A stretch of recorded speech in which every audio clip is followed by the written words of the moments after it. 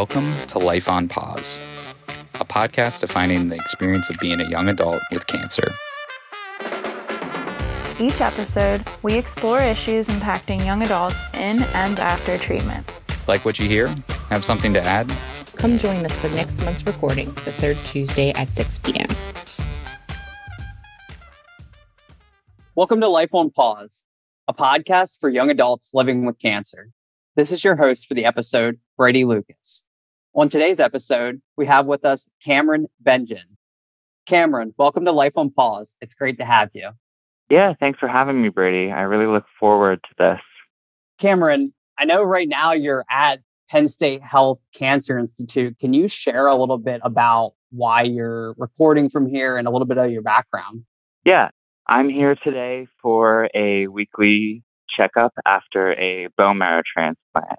So back in September, I was diagnosed with myelodysplastic syndrome, excess blast 2, which required a bone marrow transplant, or else the myelodysplastic syndrome would ultimately progress to AML.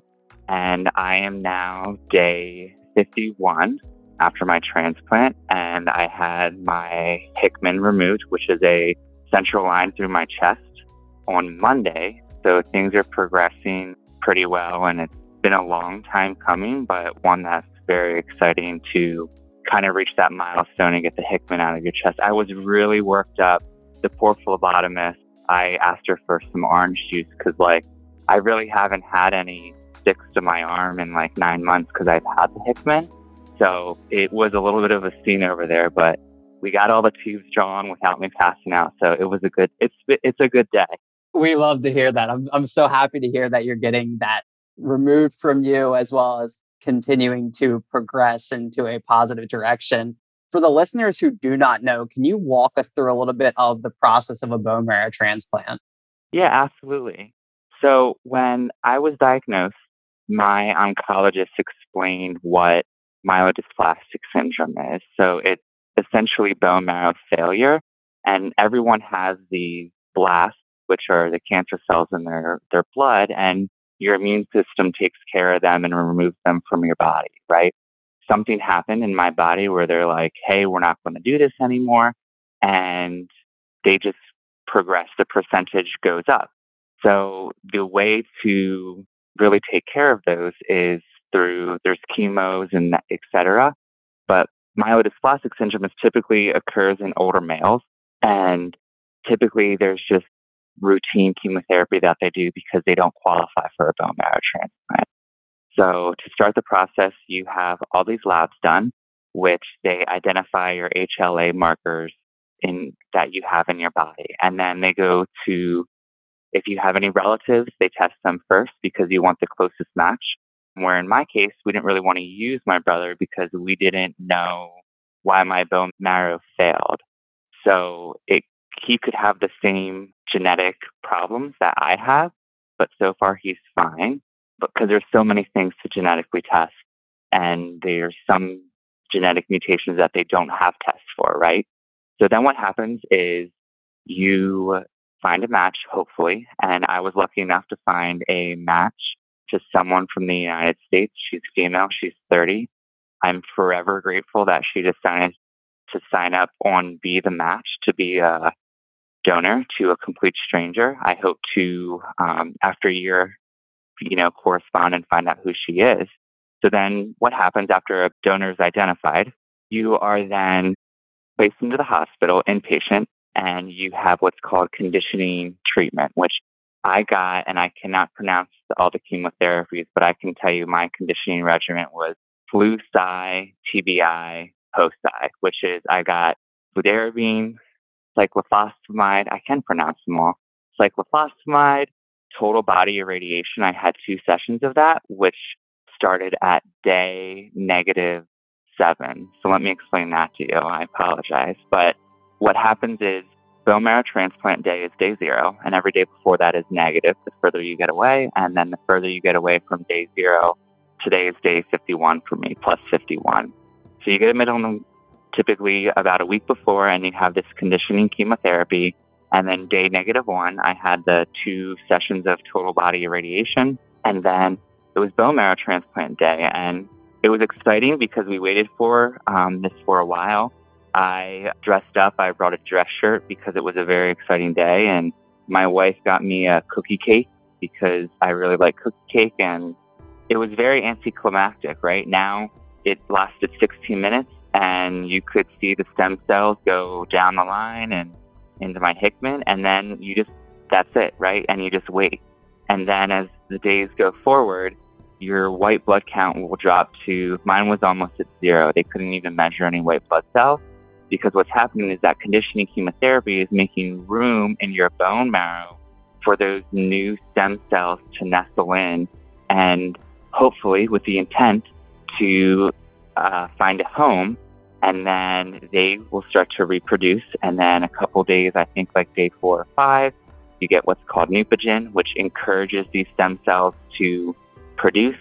And then once your counts start to come up and your ANC, which is your absolute neutrophil count, reaches a certain threshold that your doctor determines, you're discharged. And then you come to right here at Penn State to the infusion room every day and then every other day. But now I'm at just weekly. So it's long, but it's very exciting. And like I said, I'm just really thankful for that donor that I could go through with that. Well, thank you so much for sharing that. I think it's helpful for the listeners to get a little bit of background about bone marrow transplants, and you would never be able to tell that you couldn't pronounce those names because you did it like a pro. It's amazing how good you get at pronouncing medical terminology when you deal with some of these illnesses. It is like when you first are diagnosed, right? Like it's like drinking from a fire hose. Like they're throwing all these terms at you, and like you get admitted immediately, and you're getting CT scans and echocardiograms, and I make candy, right? So this is a completely different world from what I do in my day to day. But yeah, you learn really, really fast what a Hickman is. And it's funny, right? Like when a phlebotomist would come into my room, I'd be like, no, go talk to my nurse because you're not sticking me. So yeah, it's a very interesting time. Yeah, no, thank you. And I think going back to something you just said there, obviously earlier you were mentioning a sibling, you were mentioning your wife. I know previous to this conversation, we talked a little bit about your son. Can you talk a little bit about how they reacted when they found out you were diagnosed with MDS, and maybe some ways in which you allowed them to understand fully what exactly their husband or their father was going through? Yeah, absolutely. So a little bit of background. I was diagnosed in September, and all summer, my health was it was deteriorating, but I kind of was getting used to it. So like we have a smaller property, right? And I mow the front grass in the backyard, and I would have to take breaks in between this. And like I had all the shortness of breath. So I come in, I'm at church, and this story basically played a huge role in the outlook on this diagnosis, and through the whole past 9 months, this storyline of just my faith and God has been faithful to us. I was at church and I sing on the worship team, and the worship pastor looked at me. He's like, "Are you okay?" And this was September 12th. And I was like, "Actually, no, I don't feel that good. I have a migraine again." And I said, "I'm going to go see my PCP, personal care provider, tomorrow." And then at the next service, my grandfather came to hear me sing, and he brought the neighbor. And the neighbor thought she was going to be going to his church.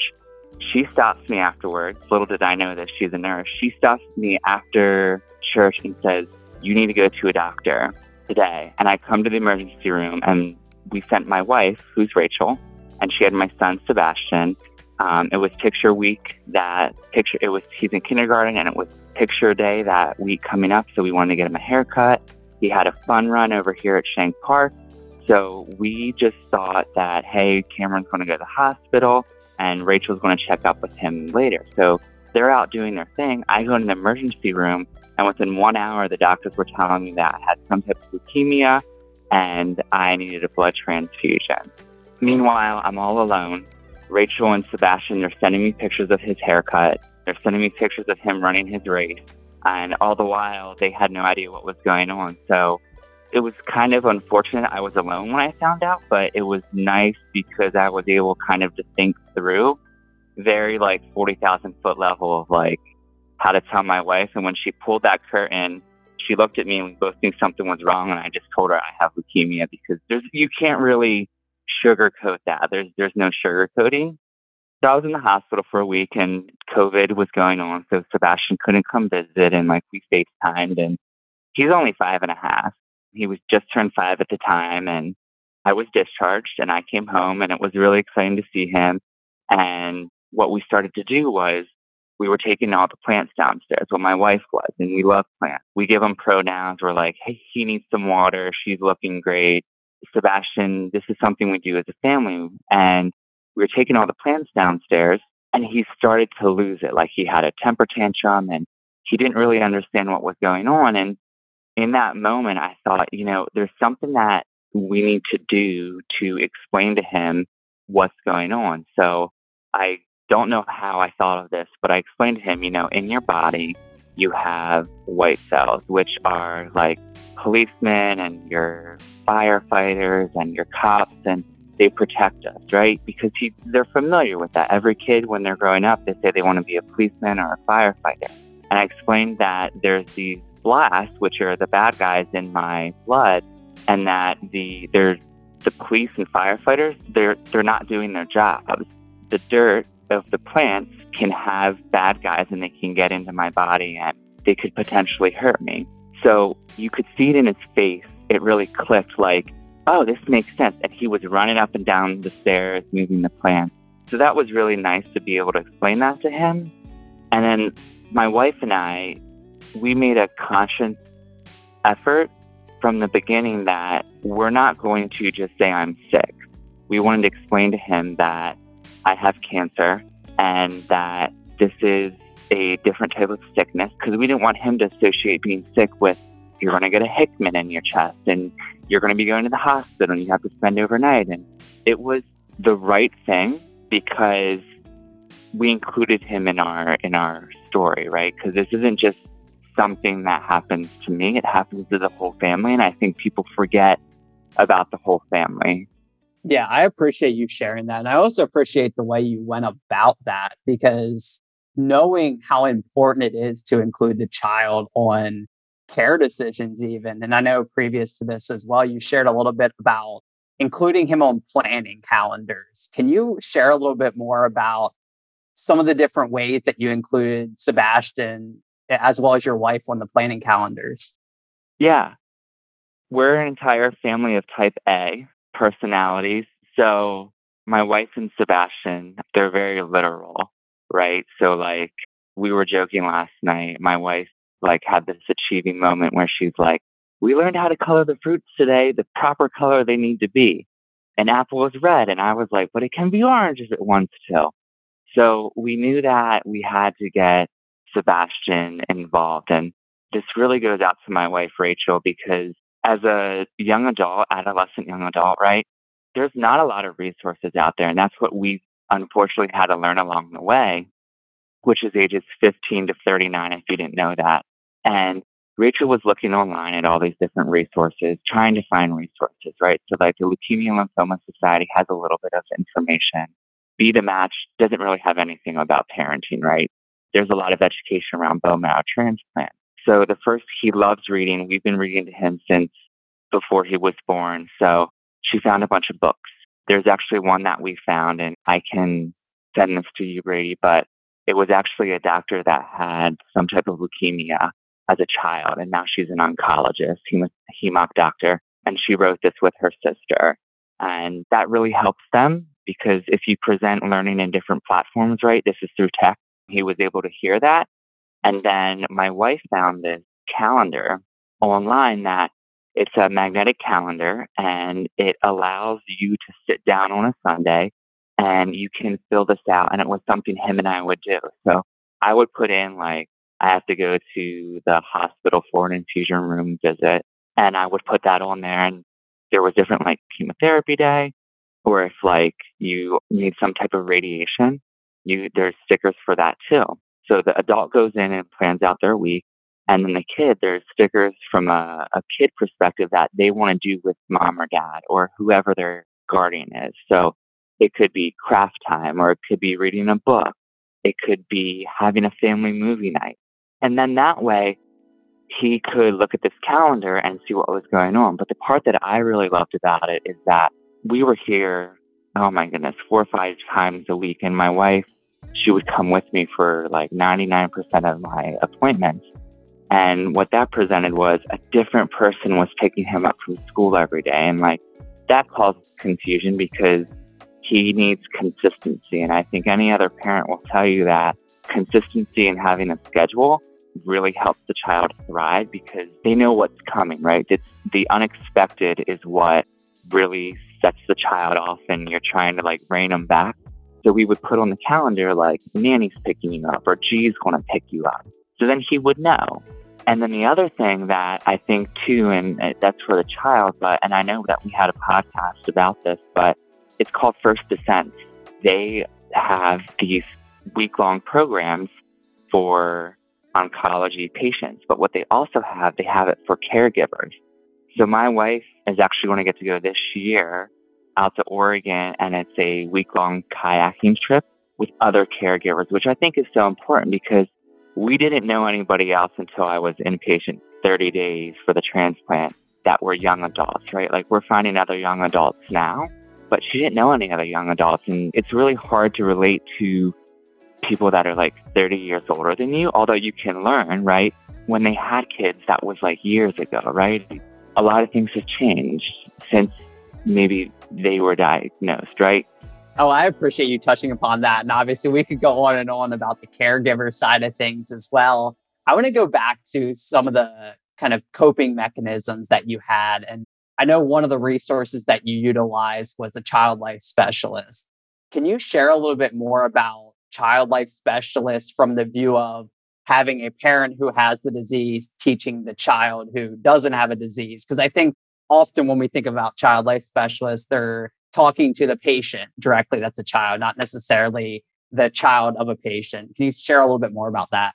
So my wife, she will find out the answer and seek help, and she's relentless in her pursuit for just making things right. So she knows somebody that works here, I think on the 6th floor, another nurse, and this nurse got us connected to Child Life, and this child life specialist, she supports the 7th floor, specifically when you're inpatient.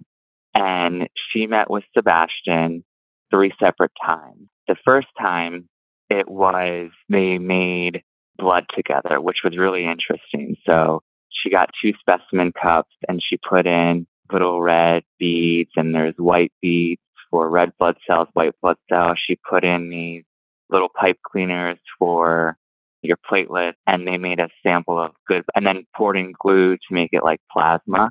And then they made another one that had these little green pom-poms that represented the flag. He used that for about, I would say, a good month. Like he carried that around, and he would explain to people, you have this 5-year-old that can explain to people, hey, here's what blood is. And the danger with kids knowing what's going on is they make it really awkward. I think it's funny, like there's this sense of humor that goes along with having cancer, but he would make it awkward in conversation. So like we would be talking to another couple, and like he would tap me with his elbow and say, Dad, tell him that you have cancer. And I'm like, Sebastian, you're making this really, really awkward. Or like he'd be like, hey, Dad, tell them that you're going to be in the hospital for 30 days. I'm like, Sebastian, that's not really something that you want to bring up in conversation, right? So they did that. And then they also gave Sebastian, I don't know if you've seen this from your time, but there's something called a chemo duck. And this chemo duck it's a port, but they also make them with Hickman's. And it's more for children, right? But Natalie still gave one to Sebastian, the child life specialist, which he was able to really see because he wasn't allowed to come here. But we got him in with child life specialists, which that's a whole nother conversation around. Like there's this mystery of not knowing. And once he came to the hospital, he had less questions just because he could see everything. And like at that age, they're absorbing and learning everything. And he was able to see the hospital. And like I said, if you're really good and quiet, I can sneak you past the infusion room. So we walked past the infusion room and he was able to see it. And there was some nurses and we said hi to him. But yeah, I think that's everything. Yeah, no, I love you explaining that because I think it's good for individuals that are listening to this in case they don't even know a child life specialist can provide the services like you just discussed. Flipping a little bit on the other side is a quote you gave me is said, "I love to dream about making things better." What does this mean to you looking ahead as your day 51 post-transplant? You're looking to obviously what's for the future for Cameron as well as Rachel and Sebastian? My day job, I work in continuous improvement, which is essentially like making things better, right? And I'm just naturally wired that way. So when I was first diagnosed, by September 13th, the next morning, I was so emotionally fatigued of sending text messages to everybody with updates, right? So I was like, there's got to be something out there where I can update the masses, right? And I didn't want to use Facebook because not everyone's on Facebook or social media. So there's this great resource that I highly recommend called Caring Bridge. And it's for any type of medical emergency or medical journey that you're going on. You can go in and have blog posts and update that. For me, who's someone's very outspoken, that really helped me cope by writing, because it started out with updates where I'm getting Hickman today and I had my eyes dilated and there's no leukemia found in my eyes, to more, this is how I see life now when mortality is brought into the picture. So I found out I love writing, and that is something that's going to continue. And I'm actually writing a book right now about not just cancer, but just about my experience. And I'm about 80 pages deep into it, and I'm really excited to just share that with whoever really wants to read it. I'm just some guy from central Pennsylvania. Maybe people will read it, but it's more personal for me to get it out than it is for people to read it. So writing. The other thing my wife and I want to do is advance the marrow registry, and it's really education. Because what I found, and I'm sure when you talk to people, being a fellow bone marrow transplant patient, is that people don't know, right? Like they just don't know about it. And it's something that it's come so far and they've progressed so far 10, 15 years ago that we're not drilling into your pelvic bone. We're not extracting bone marrow. It's through peripheral stem cells, and people just don't know what that means. So what we want to do is educate people, but then we also want to expand the registry, and specifically for people of color and minorities, because I thankfully had I believe it's a 71% chance of finding a match, where my brother-in-law, who is a person of color, Black, he only has like a 29% chance of finding somebody to match him. So that's something that we want to do. And I have some big ideas of how to do this. I think the one, if anybody's listening that's in policy and legislation for the government, is that it absolutely should be included when you turn 18, or you go and get your driver's license, right? Like, it can just be a question that you're asked. Do you want to join the National Bone Marrow Registry? It's just expanding that. The other thing that we're working on, and still in the infancy, is creating a support group for older young adults that might have children, or it's such a large age group, right? 15 to 39. So we're looking to create one here at Penn State for other AYAs in that older age group. And it's not bound to a specific type of cancer or caregiver. And you don't have to be married. You can be single. It doesn't matter. But we found a few nurses that would be a part of this. So we got half of the battle of finding an advocate to work with us. But that's something that we're looking to do in the fall, because it's so important to be able to get your thoughts out. And it could be through, I love journaling and I love talking to people, where somebody else, they might need to talk to somebody more in private, right? So I think the more platforms that we can create for people to be able to talk and cope, the better it will be. That's just a few of my big ideas, but I'm always thinking about other things that we can do. I love it. I love all the ideas you have, and there's such important pockets of people to hit that aren't being served right now. Can you share just real quick, how do you become a bone marrow donor if someone's listening and is interested in it? Yeah, absolutely. So it's a very, very simple process. In fact, once Penn State, my care coordinator for the transplant, put out the search on the bone marrow registry, I got a hit for myself to be a potential recipient because I was on the bone marrow registry. So what you do is you go to bethematch.org. There's a tab right at the top that says join, and you answer a series of questions, and then they send you in the mail a swab kit, and you just swab your cheek twice with a Q-tip. You put it in the envelope with a barcode to identify that it's your specimen. You don't have to pay anything. You drop it in the mailbox, and then you're on the bone marrow registry, and you'll get a card in the mail. And then hopefully it's kind of a double-edged sword, right? Like, you hope that you can help someone, but you also hope that you don't have to, right? So it's just a very, very simple process to do. Awesome. Thanks so much for sharing that. I know we're running out of time, but one last question, I guess a two-part question. So what's the biggest piece of advice you would give a young adult going through cancer treatment or battling cancer? So the biggest piece of advice I would provide, mental health is so important. The week after I got out of being inpatient for the first time, I was using the bathroom and I passed out because I was anemic. The IV pole hit the door. My wife was in the room. It was just a very, very dramatic scene. And thankfully, we had a wonderful PA that said, you guys need to take care of yourselves as well, right, mentally. And there's so many resources to get help with.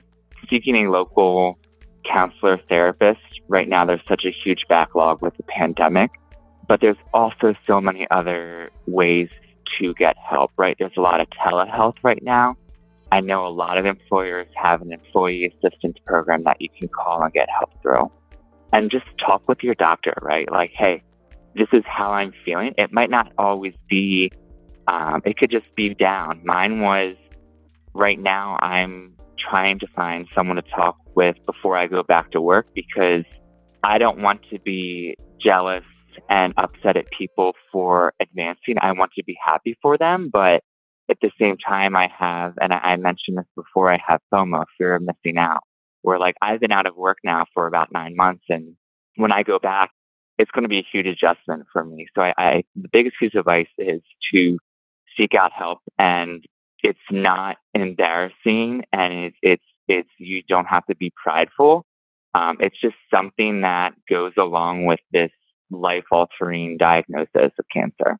Yeah, I would agree 100%. I think that's definitely a huge point to hit home, is the importance of mental health. And then part two of the question is, what is the biggest piece of advice as a parent with cancer? So as a parent with cancer, we chose to include him in the diagnosis, in our story as a family.